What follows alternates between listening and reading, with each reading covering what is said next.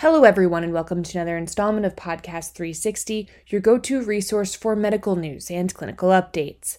I'm your moderator, Jessica Bard with Consultant 360 Specialty Network.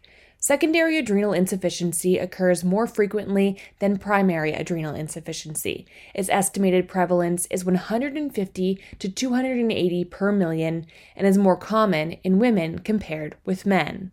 Dr. Rohan Henry is here to speak with us about screening and treatment options for secondary AI in patients with pituitary deficiency. Dr. Henry is a pediatric endocrinologist and an attending physician at Nationwide Children's Hospital. He's also a faculty member at The Ohio State University College of Medicine in Columbus, Ohio. Thank you for joining us today, Dr. Henry. How can healthcare providers, say pediatricians or primary care providers, screen for secondary adrenal insufficiency? All right, it's a great question, Jessica. So the screening for primary and secondary adrenal insufficiency are really the same. So we screen for these disorders by doing a morning cortisol. So I think we have to bear in mind that because secondary adrenal insufficiency is so rare, there has to be a heightened index of suspicion as to this existing in a particular patient. So one of the things that we look for is kind of a history which is in keeping with the fact that you'd expect some hormonal insufficiency. So if we have a patient who has had like trauma to the pituitary gland or a radiation to the pituitary gland, then you'd expect that the secondary adrenal insufficiency could exist as a part of our multiple hormonal insufficiencies. So a morning cortisol is actually a pretty good screening test. Most of the cortisol which is produced by the body is produced between 4 and 7 a.m. in the morning. However, as you can imagine, no lab is open between 4 and 7 a.m. in the morning. So as a surrogate, we usually tell our patients to do cortisol, and most of our labs commercially usually open at 8:30. So I usually instruct the patients to do labs as close as possible to when your local lab open. So in our clinic setting between like 8:30 and 9:30 a.m. We usually have said in the past that a morning cortisol of a value of 10 micrograms per deciliter was pretty a robust cortisol. However, this value is subject to debate at this point in time because machines over the years have gotten very sensitive. We talk about the assays have become more sensitive. So I think with the newer assays, values of maybe 6.5 or 7 may be equivalent to those values in previous years, which were about 10. Actually, there are ongoing studies now as to proving which value is predictive of adrenal sufficiency at that time of the morning. What are some treatment options for secondary AI in patients with pituitary deficiency?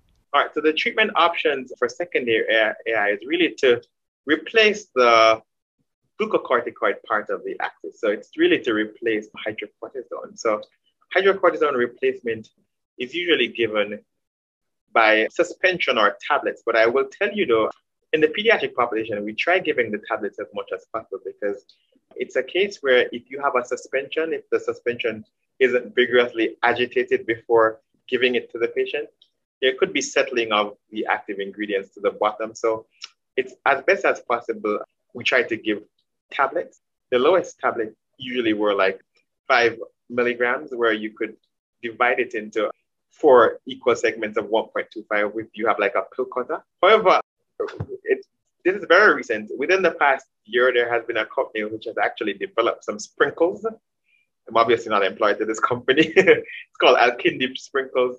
And that has proved useful in this population where you can get on even to 1 milligram of hydrocortisone. So ease of administration, where you can simply put it into the food which the patient is using. So the options are really, as I said, hydrocortisone, tablets preferable. You may see people giving it as twice daily. However, it doesn't last a full 12 hours. It usually lasts for like up to 8 hours. So 3 times daily may be optimal.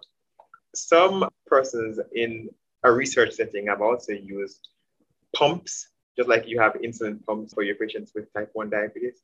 You may have hydrocortisone pumps, but this is not used in the mainstream medical therapy at this point in time. In your opinion, are the current treatment guidelines sufficient? All right, so that's a very great question. So secondary adrenal insufficiency is a very uncommon disorder, like I had said, because the prevalence is about 150 to 280 per million.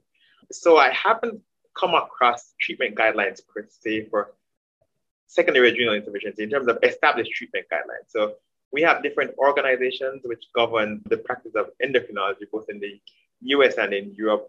Our society in pediatrics is really the Pediatric Endocrine Society. And for the adults, they have the Endocrine Society. And they have come out with guidelines for primary adrenal insufficiency, but I haven't seen any guidelines per se for secondary adrenal insufficiency. So I think because the prevalence is so rare, that I haven't seen any guidelines. However, the principles are that you should just replace the hormone which the person is missing, which in this case would be missing cortisol. So we replace it with hydrocortisone. Is there anything else that you'd like to add that you think is important today? It's a very great question. So I think adrenal insufficiency, as most of us know, is a life-threatening disorder. So it's very important that apart from the hormone replacements, these persons definitely should wear a medical alert bracelet.